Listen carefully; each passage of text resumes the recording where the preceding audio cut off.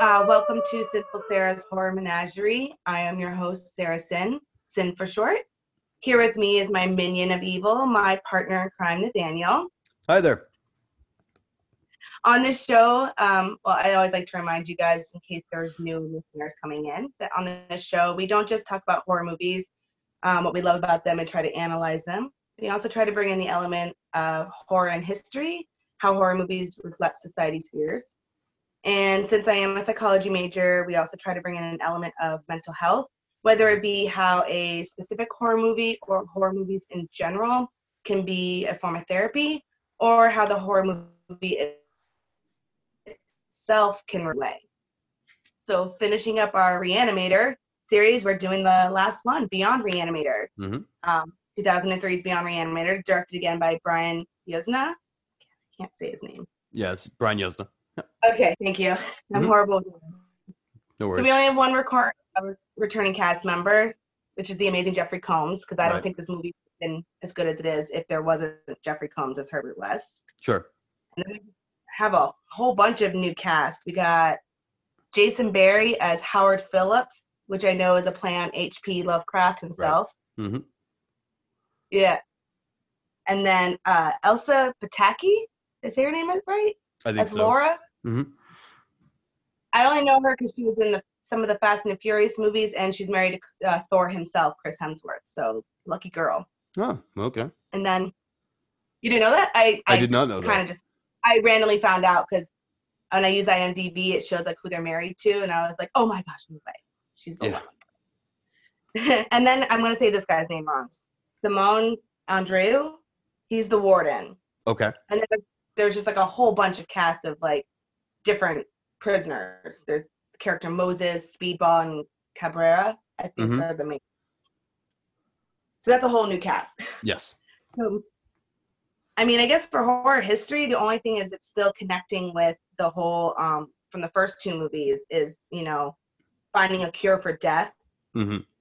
Herbert's still on his quest to perfect that reagent to, so people can cheat death or come back to the dead. So, and that's always, like I said last time, it's always something people, I think, no matter what, are always going to be searching for. Mm-hmm. And I think a little bit kind of reflects the dynamics of the prison system.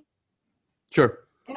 Like, there's the relationship between the warden and the prisoners themselves, the prison guards and the prisoners, and then the warden and the prison guards. So it's like these different levels, but there's definitely, you can tell, like, there's a system there.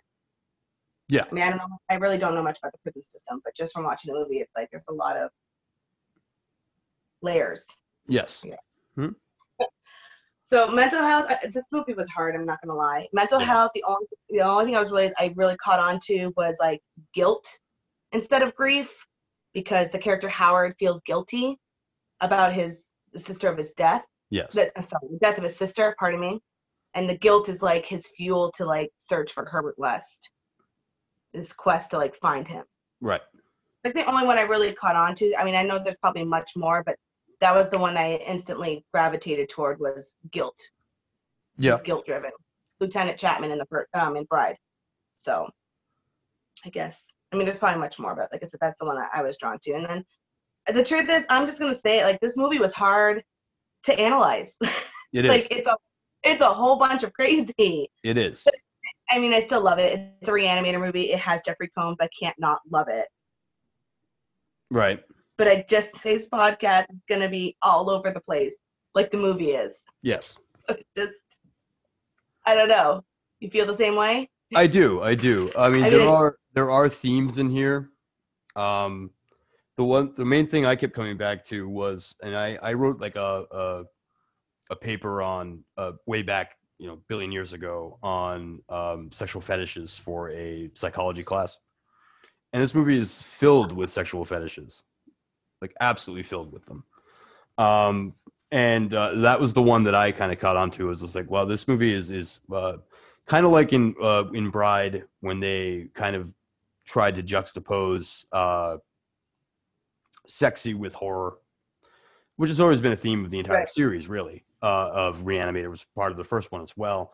And this one maybe goes a little bit too far with it, I think, but it definitely is there. where there's just a list of these uh, sexual moments that are all relatively common fetishes, from like sexy nurse to um, I mean, I think the entire list is basically from the word go. We've got we make sure our sexy reporter is wearing open-toed shoes, and we have a bunch of close-ups of her feet so that we know she's got feet and that they're pretty. And both the warden and Howard touch them and go out of their way to touch them, to the point where I literally thought that when Howard drives her home, they were going to cut to like him giving her a foot massage just to make sure that that fetish was like there. And then it goes into like, there's the warden's dominance when he, in a very distasteful scene, like he makes her get down on all fours and bark like a dog, which is a sexual fetish. The sexy nurse, like I said, there's there's a point where she literally has her entire dress ripped open and her breasts are exposed. And Moses, the religious psychopath, like worships her body, which is another sexual fetish. Like puts out her, and then he bites her nipple. And yeah, and so I mean, like, and then the lead girl, I forget her name, Laura. When she gets her part of the warden's personality, there's like literally she rips off her blouse to reveal a black corset. She uses the warden's cane as a weapon. It becomes very S&M. And there's even like erotic trampling where she's trying to like kill him with her high heel, complete with close up of him grabbing the shoe and holding it away from himself. And she's wearing fishnets. So I'm like, wow, we've covered everything, like all of these major sexual fetishes all over the place. And it's too obvious to be. And also, I mean, like, and we talked a little bit about this when we were texting about it, that there's a little bit of like at the very beginning of the film where we see young Howard at his sleepover, and he plays around with his sister who looks a lot like Laura later on. And like she, like when she's like playing with him, she like puts his like head between her legs, like, and kind of like puts him in this like leg lock thing, which also, by the way, evil Laura does as well. She does a choking leg lock thing, which is again sexual in nature. But I mean, like, the scene with his sister at the beginning almost had like, I was waiting for him to be like, no, stop, like, don't do that. Like, and you get the impression that all of his friends love to sleep over at his house because they get a look at his sister. So there's a little bit too familiar there that I feel like there's something going on there, that Howard's interest in Laura isn't just guilt-ridden about the death of his sister, because his sister gets killed by one of Herbert's monsters in the opening sequence. Yes. And he witnesses her die. Mm-hmm. But I think it's like, yeah, she died, but also like there was a little bit more. There's something more like Oedipal going on there, like Freudian, that he kind of maybe had a little bit of a thing for his sister, not consciously, but unconsciously.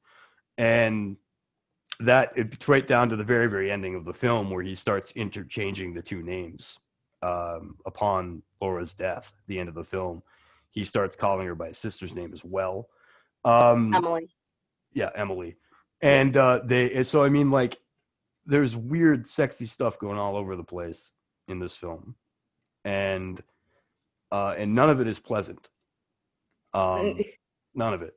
And yeah, it is. And they also go a little bit too far. And I had mentioned this to you as well, that there's a lot of sexual assault going on in this movie.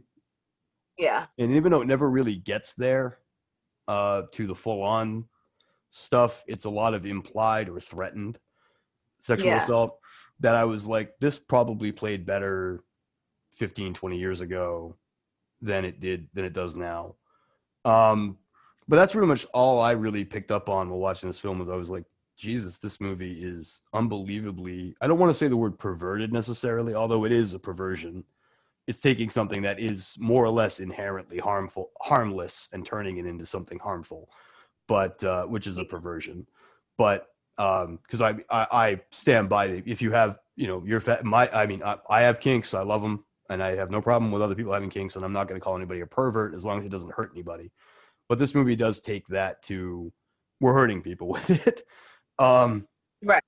But I mean, that's mostly what I kept coming back around to, is always like every single scene is almost seemingly just pummeling you over the head with some form of sexual fetish or kink, weaponized. So I mean, that's what I kept coming back around to. But I mean, like, but you're right. It's a difficult movie to analyze or find meaning in, because I'm not sure there really is much in terms of meaning or analysis. Yeah. I think it's just a crazy movie. And like I said, I still love it because it's a Reanimator movie, but it is a little, just, I don't know. Yeah. I mean, I will say, like, for the beginning, I did like that it was a little more canon. Like, it takes part right after Bride.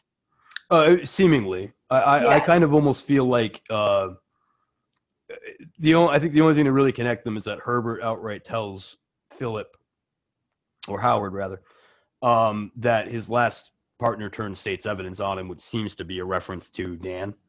The only time. It's the only time Dan is even like referenced at all throughout the entire movie is that one line. Yeah. Assuming that he's talking about Dan. Because I almost feel like because at the end of Bride, Herbert is MIA. In fact, he's buried under rubble. When we begin this movie, he's being arrested for zombies coming out and killing people, to the point where I'm almost wondering if like this was Herbert's attempt after Dan was causing that. But there's nothing to necessarily place it within that timeline. So I mean, it's supposed to be 1990. So that's about all I know, is that it's supposed to be the beginning is set in 1990, which is when Bride came out. Okay. Because it does say 13 years later, and that's when you see him and Herbert in prison. Okay. All right, that makes sense. That was one thing. Yeah, because that also threw me off. I'm like, is it supposed to be after, does he get pulled out of the rubble and that's when he's arrested? Yeah. Because isn't that set in like 85 or 86 still? Because I don't know. Right. Either way, I know that this one's supposed to be like 1990, 13 years later, we see that Herbert is still in jail. Right. And that was one thing I picked up on too when you first see Herbert, he's in a cell by himself. Yes. And I'm like, still after 13 years, he still can't make any connections with anybody. Like, I mean, when you're in prison for that long, you still could see throughout all the other characters that some of them have formed friendships and connections, or, some of them formed gangs, but still they're forming bonds in a way. And Herbert still can't even connect to anybody. No. In his prison, and he's even in a cell by himself. Like, he's not even doesn't even have a roommate. Right. He's by himself, so he can't. I don't know, form bonds with anyone. Sure. And it's just, I just caught on to that because I'm like, still Herbert after 13 years, you still can't even connect to one person. He wouldn't have any peers in prison anyway. No. But the plot of this movie is basically, at the end of that film, at the end of Bride, apparently Herbert is arrested and is witnessed by young Howard, who then grows up to become a doctor. And in specific, he also picks up the reagent when he sees Herbert taken away. He then goes to college, goes through medical school, never forgetting what he witnessed that night. He then gets a job at the prison that Herbert is incarcerated in, specifically to work with Herbert again. And then asks for him to join. Yeah. And he arranges for Herbert to become his lab assistant, his assistant in the infirmary, which is actually kind of interesting that you would think that, first of all, we don't know what happened to the previous doctor. Right. But you would think that actually what I had picked up on was, first of all, the fact that Herbert is alone in a jail cell is actually a little bit strange. But after 13 years, he may have been able to get himself a solitary cell by being a model prisoner. But what I had wondered was why he wasn't already assisting in the infirmary. I feel like if you were a model prisoner who's at least has the privilege of living by themselves in his own cell, it would have already been putting his medical degree to use. I would think, at any rate. If you have a brilliant physician in a jail cell, why he wasn't assigned to that work detail in the first place is a little bit odd to me. But although it could have been decided that under no circumstances should he be allowed to practice, which would also make it, but that would make it so that Howard couldn't have requested him. But so I mean, but looking for logic in this movie is not exactly a good idea. No, but I'm wondering if that has to do with, and now I lost my notes. I can't find it. But the warden says at one point, and I really wish I had to pause this a bunch of times just to like write down what he said word for word. Mm-hmm. But the warden at one point even says like, oh, he thinks he's smarter than everyone else, but he's not. Right. Like, so I'm wondering if it's the warden who stopped him, because he said it's an attitude which can infect others. Yes. So maybe he kept him from out of there because he was afraid Herbert was gonna, I don't know, convince other. It's possible. Yeah, it's possible that the internal system was making sure he had the most humiliating work jobs possible rather than putting into use, because it would humble him in some manner, which is something certainly the warden is interested in. I definitely take that he's the villain of this movie. Absolutely. Yeah. Awful. Yeah, he's an awful human being. Yeah. I mean, I understand that he's the warden, but he's like out of his way cruel to the prisoners. And like I said, I don't know much about the prison system, but and I understand these people are in jail for a reason, but I don't feel that you have to humiliate them more than they already are humiliated, and then beat them and hurt them and threaten them. I mean, like, they're already in jail. Yeah. But he goes out of his way to be, especially to Moses. He's horrible to that character. Well, yeah, and and that's established. I mean, he's certainly not supposed to do that. That's him violating his role. But so yeah, he's an absolutely repellent villain. And like I said, then basically that's the other part of the plot is Howard meets the warden. The warden is in the middle of sort of sexually harassing this Laura, sexy reporter who's doing a story on death row for some reason. And apparently it's going to be her big break or something, because she's really, really, really into it. I mean, it's a death row prison. I don't know. Isn't she really researching for Herbert though? There's a scene where it pans over her desk, and it's everything's about Herbert West, like the Miskatonic massacre. No, maybe. Bunch of other stuff. So I was wondering if maybe she was using that as a way to get into the prison system to really find out about Herbert, because when she finds out Howard asks for someone, she's like, oh, who'd you ask for, and tell me, and was trying to, so I'm wondering if was she really doing, maybe she was doing that as a ruse for her newspaper. It's possible. It's certainly when she leaves the prison after getting her ankle twisted after the character of Moses has a heart attack in the yard, and Howard and Herbert fail to save him, but then bring him back with reagent. She gets her ankle twisted, and so then Howard drives her home, and they have a romantic scene.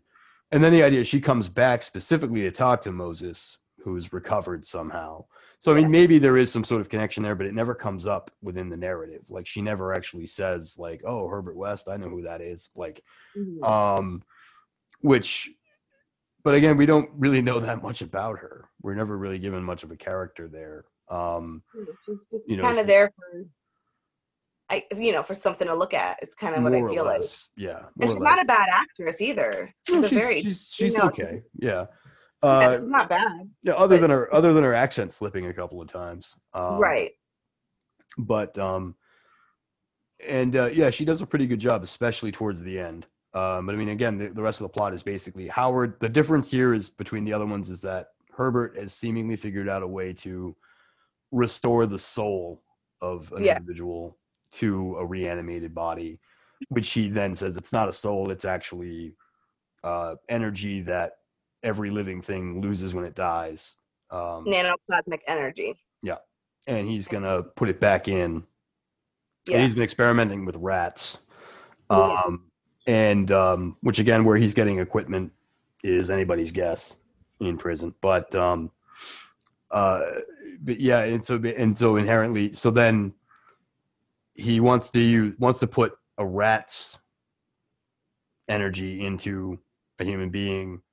Ultimately, Howard says no because it's cross species, and that would be wrong, which is a funny thing to nitpick about when you're resurrecting the dead.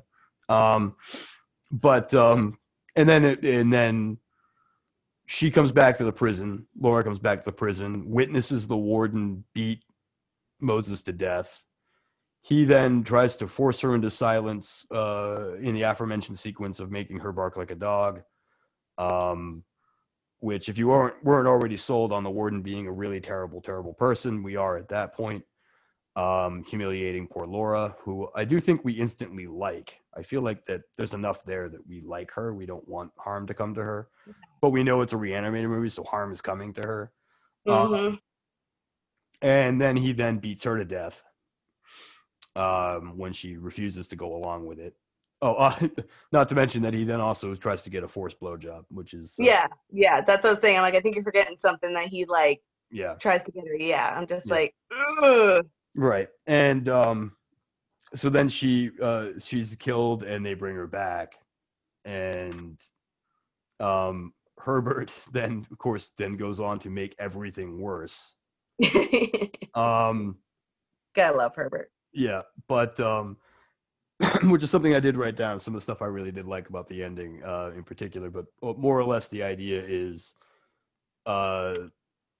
she comes back from the dead, the warden gets killed off, Herbert kills him, doesn't he? Yeah, again, that was I wrote that down. I'm like, Herbert again kills the person who threatens his experiment and his work. You know, first it's Dr. Carl Hill, then Lieutenant Leslie Chapman, now the warden threatens it, so he does kill him. And then bring him back, and then that's the cross species and puts the NPE of, which I was actually looking up NPE to see if it was really something. Yeah. And I don't know if this is true or not, but this Reddit post popped up and it said that some guy on Reddit said that it's a car's interior light bulb. It's NPE. And I was like, I figured it would be something, I don't know. I was actually looking it up because I was interested if it was a real.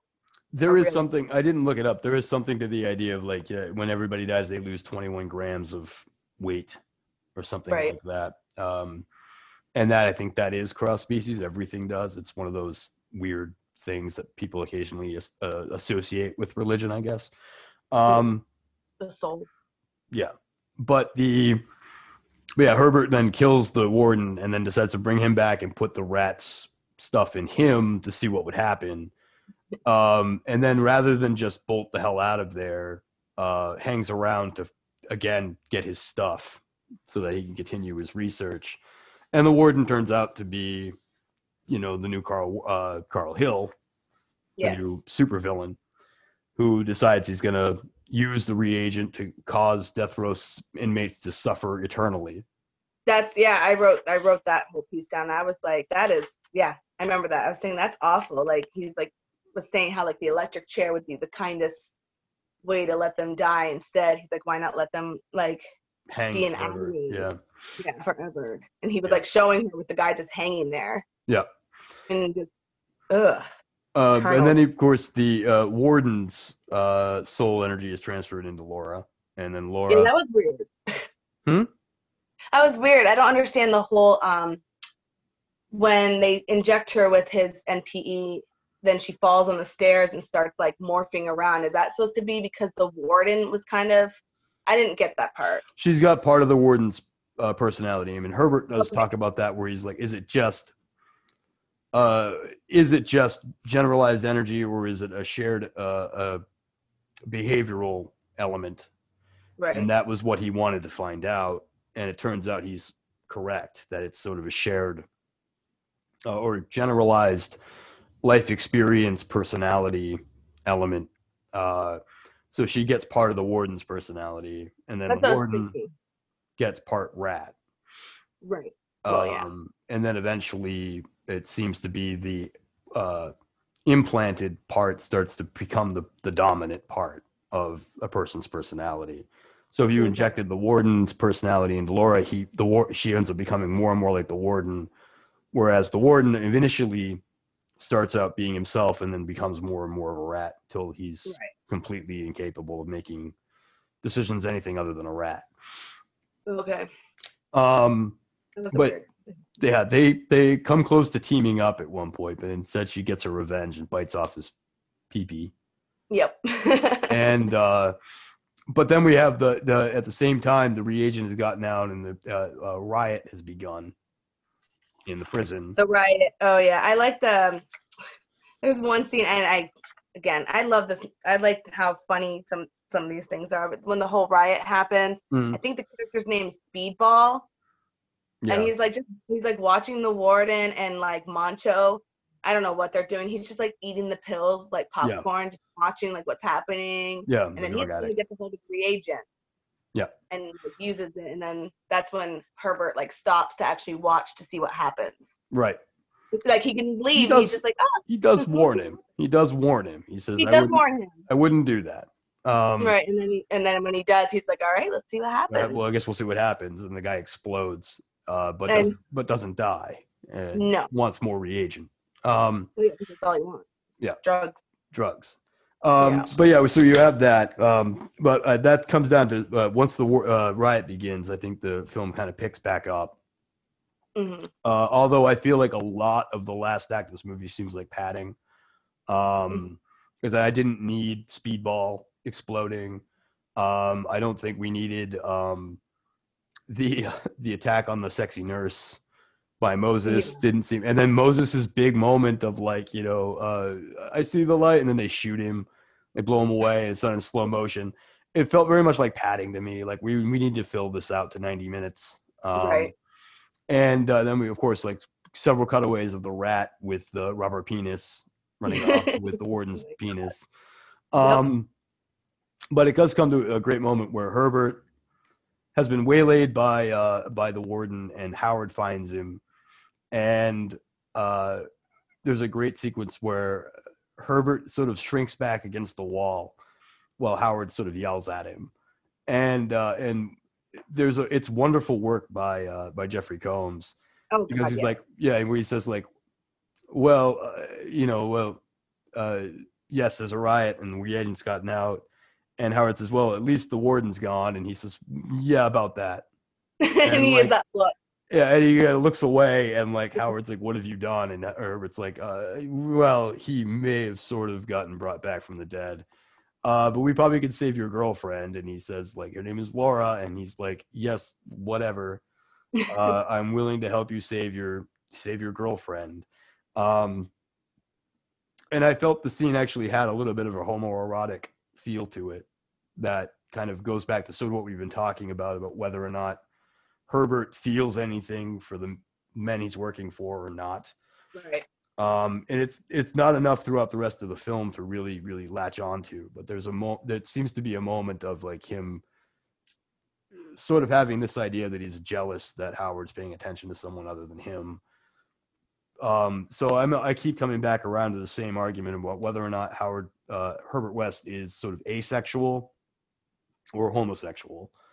Because he certainly is not interested in women. Except for the bride. Except for the bride, but the bride was an experiment. Right. And it never was ever any suggestion that he wanted anything from the bride other than like obedience. Like, versus Dan, who in Bride, which was like, I've got my lover back kind of thing.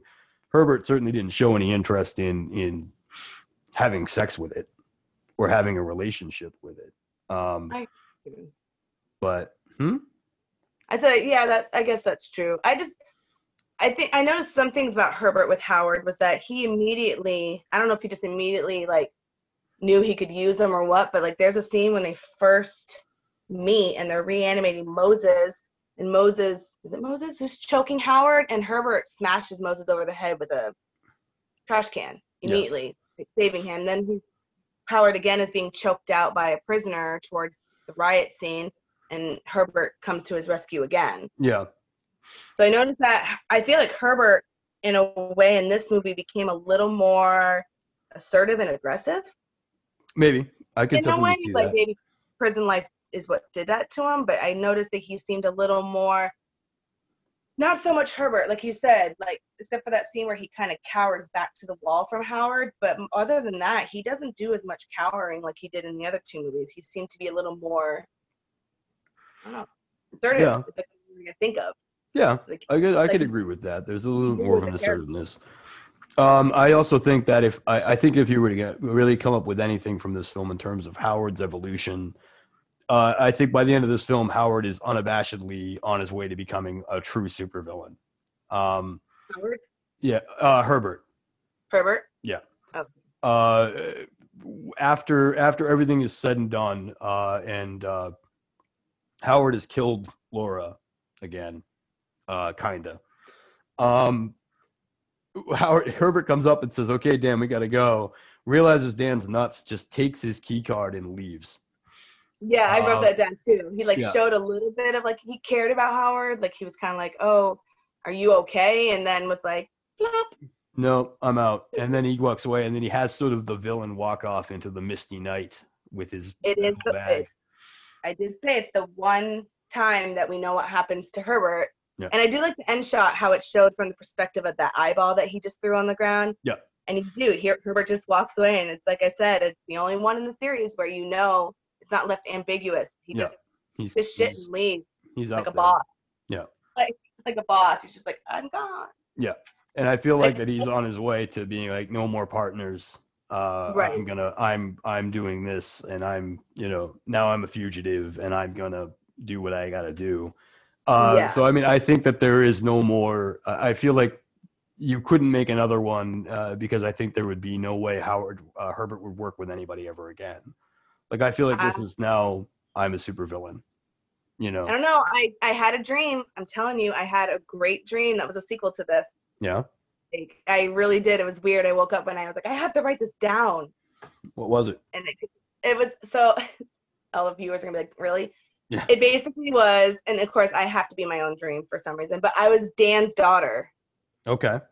And it was Daniela Kane, and I was going to Miskatonic University to be a med student because I wanted to study under Herbert because Dan actually he handed over state's evidence, but he handed over the originals and made copies, and I had studied them since I was a kid. This is literally in all my dreams. Like my backstory was I had been studying since a kid. I was determined to study under Herbert because I wanted to perfect that reagent, and I didn't want my dad to know. And because it had been so many years since Massacre, no one really remembered who Herbert West was, so he was allowed to teach there.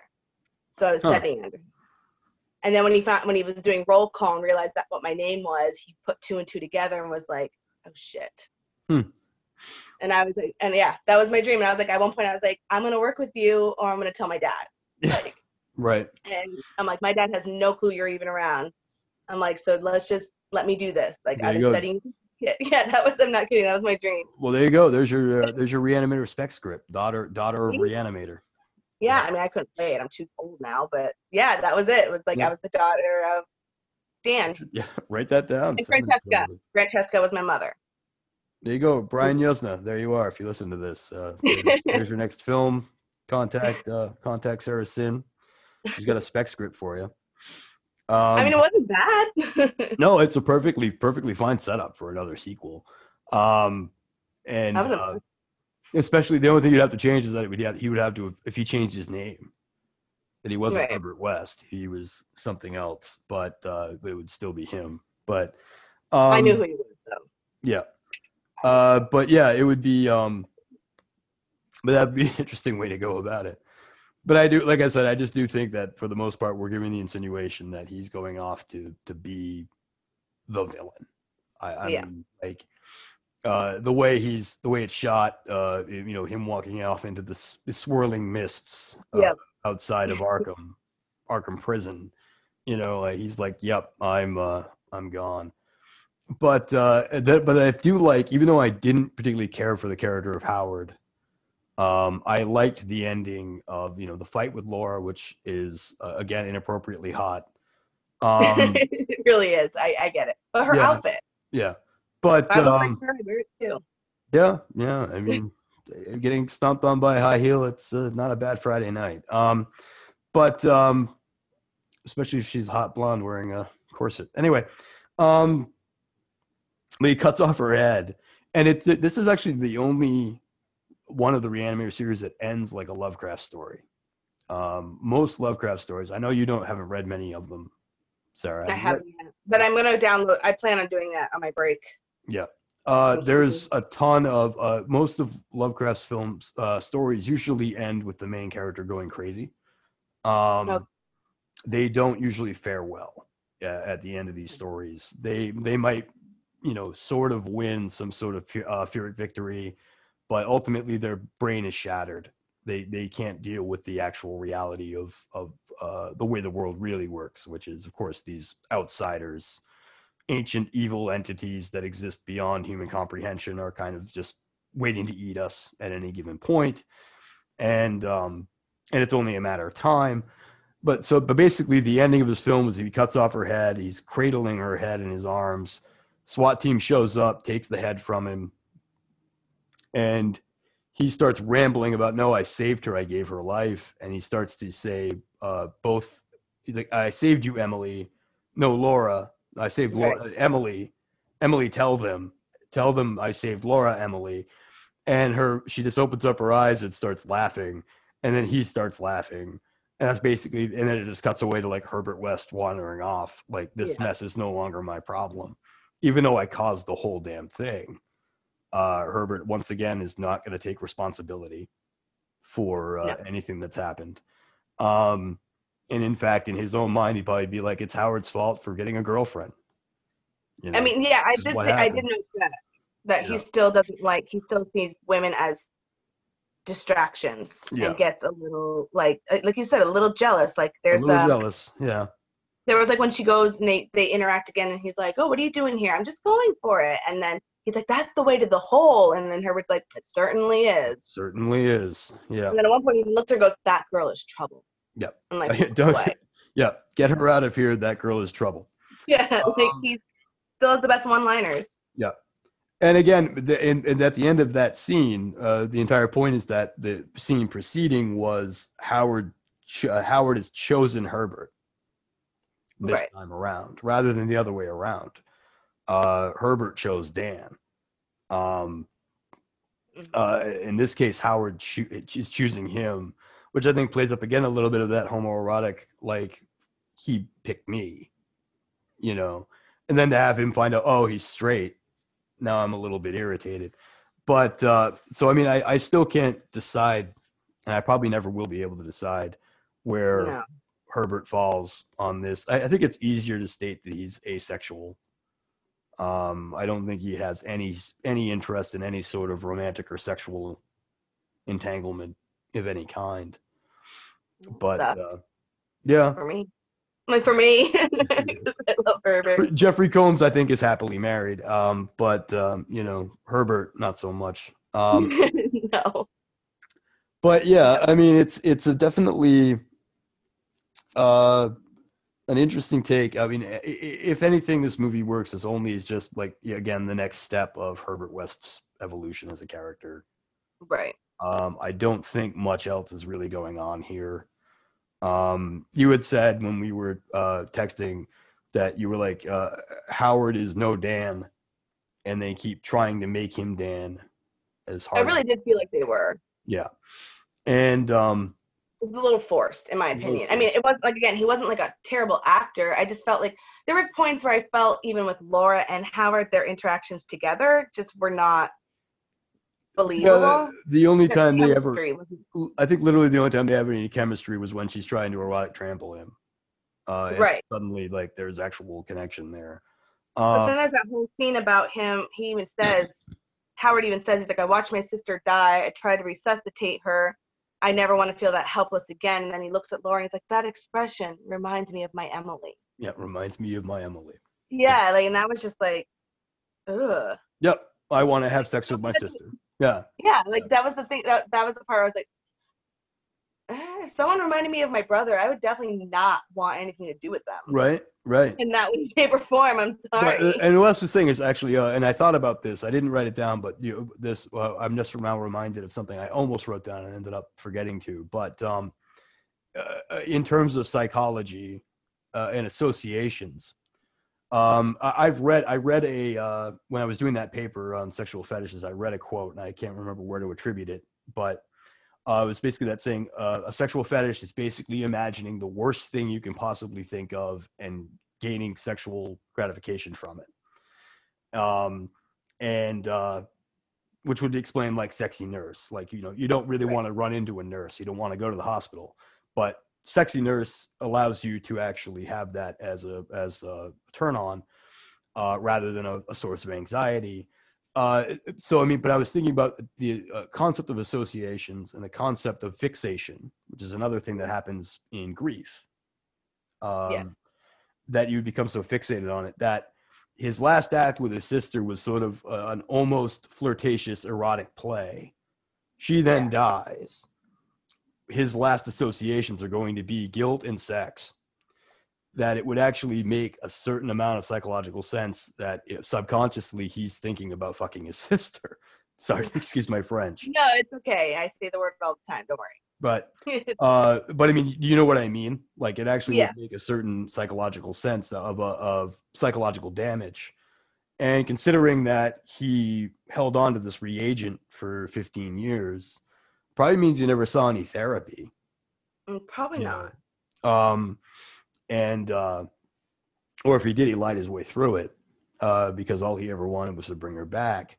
But one would also argue is, why does he want to bring her back so bad? Is it because he failed, or because he wants something else? There was something more there. Yeah. Yeah. And so, I mean, that's what I kept kind of around. Like, probably the most clever thing this film does, I think, is talk about that without talking about that. Right. That Howard has a fetishistic fixation on his dead sister, which is unbelievably creepy. And probably the creepiest thing in the movie, really, other than maybe the warden making her bark like a dog and asking for a blowjob. Yeah, that was kind of creepy. Warden creeped me out the whole time. I mean, I do know in psychology we do learn that children tend to fixate on their parents, and then when they do look for sexual partners, they do try to find characteristics of that parent, not physical characteristics usually. I mean, it can happen. There is the Oedipus complex and the Jocasta complex. Yes. But they try to find characteristics because that's the first person of the opposite sex they really loved and connected with was their parents. Yeah. So that makes sense. The sisters and brothers, so far I haven't read anything about you, but I'm going more towards the idea of you add in a weird, unusually close relationship between two siblings, and then cause trauma to one of them by killing the other. Right. It would make a sense to me that trauma would manifest itself not only in the sense of obsession and guilt, but obsession and guilt can also easily lead to sexual thoughts and sexual identity. I can't tell you how many people in fact, I think it's a pretty common thing. They call it the thin line between love and hate. If you seriously dislike like a coworker or classmate or whatever who is in fact who is within your sphere of sexual interest, you might end up having a sex dream about them. In fact, you might rather likely to have a sex dream about them because you actually you hate them so much that they become this thing in your brain. Like an obsession. Like an obsession. And of course, the healthy thing to do, of course, is then you ignore it and you move on. But for Howard, who has severe, deep psychological issues, it's something he can't get past. So he's like, in the deep recesses of his mind, he's like, I want to do my sister. Right. And in the front of his mind, I want to make sure what happened to my sister never happens again, and thinks that's healthy, but doesn't think about what's going on in the back of his head, because to think about that is taboo. You can't think about that. Yeah. But that's sort of the read I was going for. I was looking at it and being like, this movie is all about sexual perversion, sexual fetishism, and poor impulse control. Yeah. And you know, a whole bunch of people. Not a single person in this movie is well adjusted. Not at all. Maybe Laura, but even then, Laura is way too eager to jump into the arms of Howard Phillips. So Yeah. I mean, basically within their first meeting, she's like, you know, ooh la la, and I'm like, what, Dr. Bland? Like that's the guy you want to bring home, huh? The Dr. Bland, because he's the blandest, most uninteresting man. Until you delve into his psychosis, and then you realize he's kind of interesting. But and one can make an argument Dan was a little bland, but Dan was at least fun. You know, Yeah. saw enough of his relationship with Megan. Thank you. Okay. You know, You're in welcome. that first film, in that first film, to notice that he's knows how to have a good time, and in reality, Herbert becomes the problem in that relationship. One would argue in this one, it's the opposite. Howard is basically a bland nobody that Herbert turns into somebody through interaction with him. And that, but they also implied that Howard was just a damn good doctor, but we never see him do any good doctoring. No, they said he's like fifth in his class. Like, and the warden even said, like, you've had your pick of any job, why here? Have your pick of any job, why a prison? Yeah. Right. And he's like, oh well. Institutional medicine interests me. Yes. Yeah. And that's when he first interacts with Laura. God, she was not subtle. No. And she's like, oh, do all doctors have a special connection or relationship with their tools? I'm like, yes. Wow. Right off the bat. Yeah. I know. Like, way to be subtle. Yeah. But she's ready to go home with him within 30 seconds of a conversation. Right. Yeah. Yeah. So healthy individual, I think. Yeah. There was one thing I did pick up on a little was speaking of Howard and Dan was like, they were trying to make Howard Dan. He's not Dan. Right. But they also tried to mimic a lot of like Dan couldn't save Megan, so he was going to save Gloria, but then in the end he couldn't save Gloria. And it was like Howard couldn't save his sister. By damn it, he's going to save Laura, but then in the end he couldn't save Laura either. Right. They mimic that a little bit, and the idea that's the type of person that works with Herbert. Right, is someone who actually, because he even says, what is he? I wrote it down too, but he even says like these are people, or when he's talking about cross species, he's like species to species is one thing, but cross, you can't, he's supposed to be the new moral compass. Right. And Howard's even upset when Laura changes. He said, like, she changed. She wasn't supposed to change. You said she wasn't going to change. And Howard's like, yeah, well, it was a theory. It was a theory. Like, just totally blows it off, like, whatever. Like, still went along with it. Yeah, exactly. And Herbert can only claim so much of the guilt. In terms of, or blame rather, because Herbert doesn't feel guilt. No. Not at all. Herbert, I wouldn't call Herbert a sociopath. I would call him a megalomaniac. Ends justify the means. I'm not going to worry about the morality, but understands morality in a way that, a sociopath probably does not. And Herbert's obviously not, I wouldn't call Herbert insane either. At least not in any real, maybe according to some definitions of insanity, there's a little bit of Herbert, he never gives up on this one thing.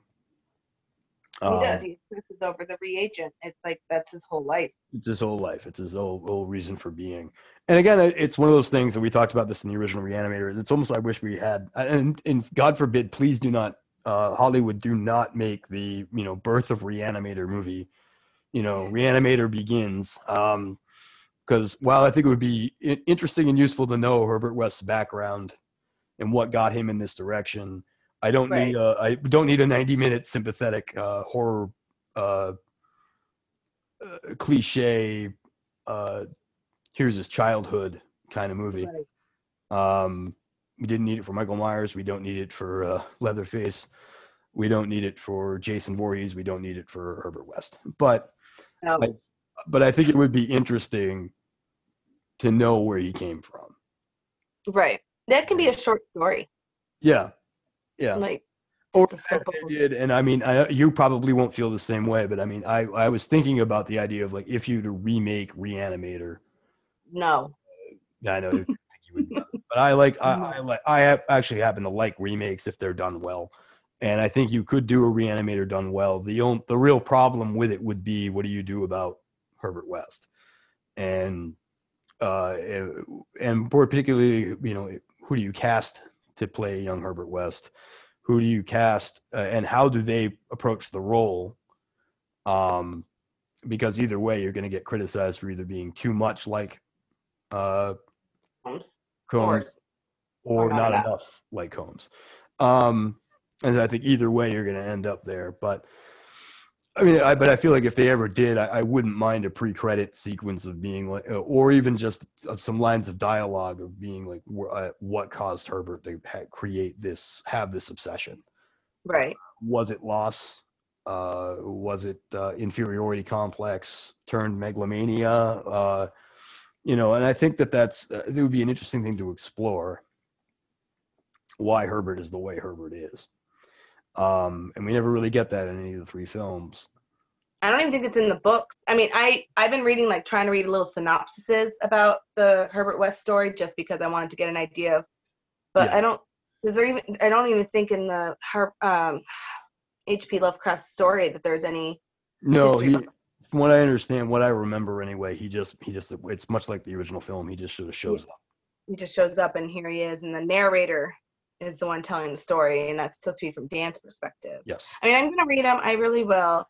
My notes are so everywhere. This movie. I mean, I liked it. It's not bad. Yeah. I do like the one-liners. Like I said, Jeffrey Combs has the best lines. I did notice a blooper like I did the last one. So there's a scene where that guy Cabrera, after he's been cut in half, is swinging from the ceiling. Yep. And if you watch his shadow, you can see his legs. Oh, yeah? Okay. Yeah. So if you watch it again, just go to that part because you look and you'll see the legs just swinging along. And nice. I like catching those things. And, you know, actually I was going to say, if anyone's going to do a Reanimator remake, it should be Barbara Crampton. She just produced the Castle Freak remake. Oh, really? I didn't know there was a Castle Freak remake. Okay. Yeah, I was just told on Twitter like a few days ago, and someone showed me the link for the trailer, and Barbara Crampton was producing it. Oh. I'm like, if anyone's going to do it and do it well, it'd be her. So Barbara, if you're listening, you can do the Reanimator remake. Just make. I was gonna say that. Yeah, I think if you were gonna do a Reanimator, having Barbara Crampton involved and maybe even having like Dennis Paoli. I believe Dennis Paoli is still alive. Stuart Gordon is not. Unfortunately, he passed away earlier this year, didn't he? But I can't remember if it was earlier this year or last year. But anyway, tragically, Stuart Gordon passed away. But I think Dennis Paoli is still alive. He's a screenwriter. Worked with him a lot. Worked with Gordon a lot. He wrote the original Reanimator. Was one of the writers on the original Reanimator. But I think if you brought him back to kind of do a treatment, I think that would work out well. And I think having Yuzna continue to be involved would be solid. Yuzna has some really good instincts in terms of special effects, and maybe not so much in story, but he can craft a really bizarre set of scenes that really work. But I mean, we do get a little bit fixated on that too with remakes, where we're like, original people must be involved kind of thing, and sometimes that may not be the best idea either. But it's difficult to say. Remakes are hard. Like I did like, of course, The Thing is John Carpenter's The Thing is one of the I think the best examples of how to do a remake. Yeah. In general. There are a handful that I've and at some point probably my solo project that I'm coming up with in a few weeks. remakes will be remakes are going to be a part of it. And I mean, I did research once about remakes in general and came up with out of roughly about 120 horror film remakes, there are probably about 30 good ones. And maybe 5 or 6 are better than their original films. The rest, I think, are at least close to equal. And it's a hard formula to nail down if you wanted to do it. Of course, that's not relevant here but this is a sequel, which is more or less kind of the same thing. It's a readaptation of something that's already come before it. You're still continuing the story. Yeah. And so, I mean, like, Yasna, of course, was a producer on the original film, involved straight through. Same thing with the Child's Play franchise, for example, is that the screenwriter of the first one, Don Mancini, has been involved with the entire series up until the remake. And then that remake actually wasn't bad without Don Mancini. I did like it. I think they did a good job bringing it to, the decade that we're in. Like, a possessed doll wouldn't make any sense nowadays. Like, technology is our possession and our obsession in this world. Right. As sitting here making a podcast. Yes. Yeah. But I'm just saying, like, that is, it can get, I just learned in psychology about, addiction, and internet addiction is a true addiction. Yeah. Like technology addiction, like that people get so obsessed and so involved with these things that they just can't stop. Yeah. And it's crazy. So I think it was good that they brought the doll as technology. So yeah. I think that was a good thing too. I agree. But I think that but that's what I mean is I think Reanimator could in fact speak even better to today's circumstances and trouble. Especially I think when we talked about the first one, about the idea of like COVID-19 is happening, yes. We have more people on our planet than ever, and then therefore deaths are way more common. That if you had this idea of a young, mildly megalomaniacal, mildly sociopathic, brilliant scientist who says, well, I can't cure the disease, but I can cure the aftermath. Right. And playing with that in today's world of miracle drugs and, you can imagine the reagent, commercial on Tubi at 2 a.m. Like, side effects might include, you might bite people's throats, like, yeah. But you'll get your loved one back. Maybe with a, puppy and an old person and soft lighting and they, and some new age music. And then, at the end just be this stern, like, a social scientist being like, and then you can just bring them back from the dead. But because the fear of death is everywhere. It's always, people are always gonna, and I'm a person who fears death. The fear of the unknown, if I don't know what happens, scares the crap out of me. It's gonna happen, but doesn't mean I like it. Right. But the fear of death is everywhere. Like, I think like that's the one thing that I said I don't think changes from any decade is that every decade people are going to be scared of death because we don't know. So it does definitely plays on that because people are going to do anything to bring someone back, or some people are going to do anything to not die. Yeah. Yeah. But then the risk of that would also be like, you end up with Flatliners, and that wasn't a particularly good remake. But I actually never saw the original.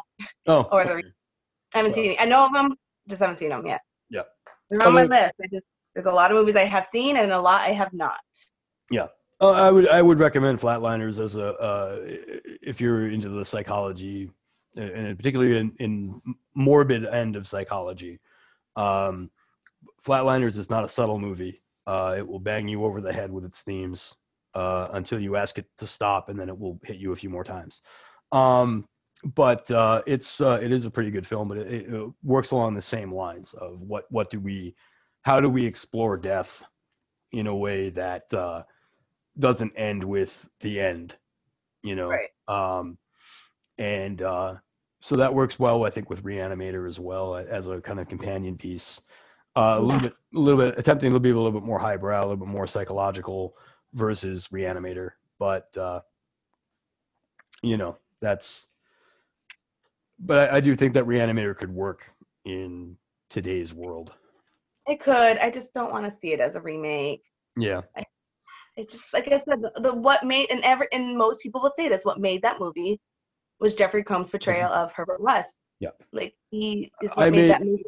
I was thinking about that the other night as well. I was thinking that if there's anything that works about this movie, it is Jeffrey Combs understanding Herbert West. Yeah. Which was a similar statement made about a lot of the Psycho sequels, was that these movies aren't particularly good, but Anthony Perkins just really understands Norman Bates and what's going on. He's very sympathetic. Yes. He's such a sympathetic character. Like, yeah. So if you have an actor who has an understanding of a particular character, then continuing with that actor until you absolutely can't anymore does make more sense than trying to do it again. Right. I'm not sure how keen Jeffrey Combs would be on doing another one. But you know, who knows? But could happen. Or he could be Carl Hill. He could. Yeah. In fact, I remember that was a thing that went around with Nightmare on Elm Street, where Robert Englund more or less had said he's too old to do another film, but would love to see like a remake of Nightmare on Elm Street 3, where he would play the Dr. Sims character, the mean doctor. Okay. And I was like, yeah, that's a great idea. But where he was like, we need to do that remake instead of retreading the original film. And then then another quote got attributed to him where he was saying remakes suck in general and they didn't jive. But confirmation bias is a powerful thing. So, but yeah, so I guess we're coming to the end of this. We haven't talked about the movie at all for like 20 minutes now. So, all right. I said this movie balls to the wall. It's crazy, and it's a little hard to analyze. I mean, it's a fun movie. Yeah, it absolutely is, and I do recommend watching, especially if you are fans of the other two.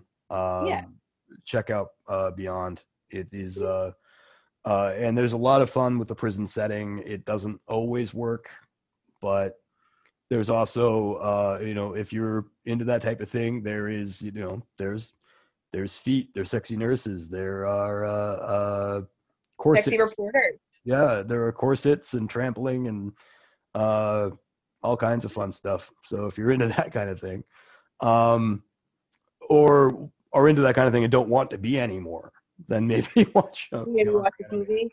Yeah, it'll kill that urge in you pretty quickly, I think. But I still loved it. I can't not. Like I said, I love Jeffrey Combs. I can't not. Anything he's in, I'm gonna love it. And I think that's what did make this movie work. I think if they had pulled him out or had someone else be Herbert, the movie wouldn't have worked at all.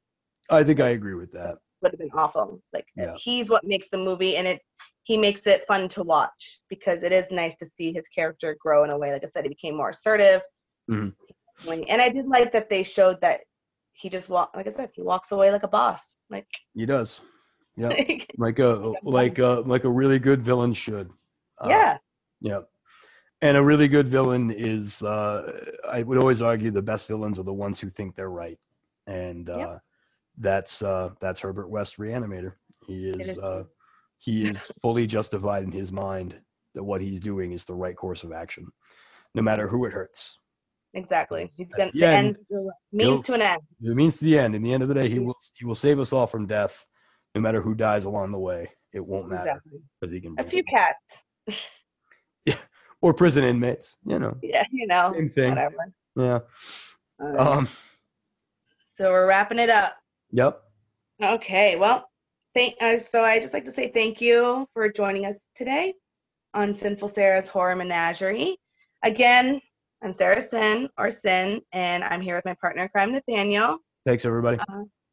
Hope you enjoyed the show, and thank you for listening. And as I like to end, just like to remind you all that there's a horror movie out there for everyone to enjoy.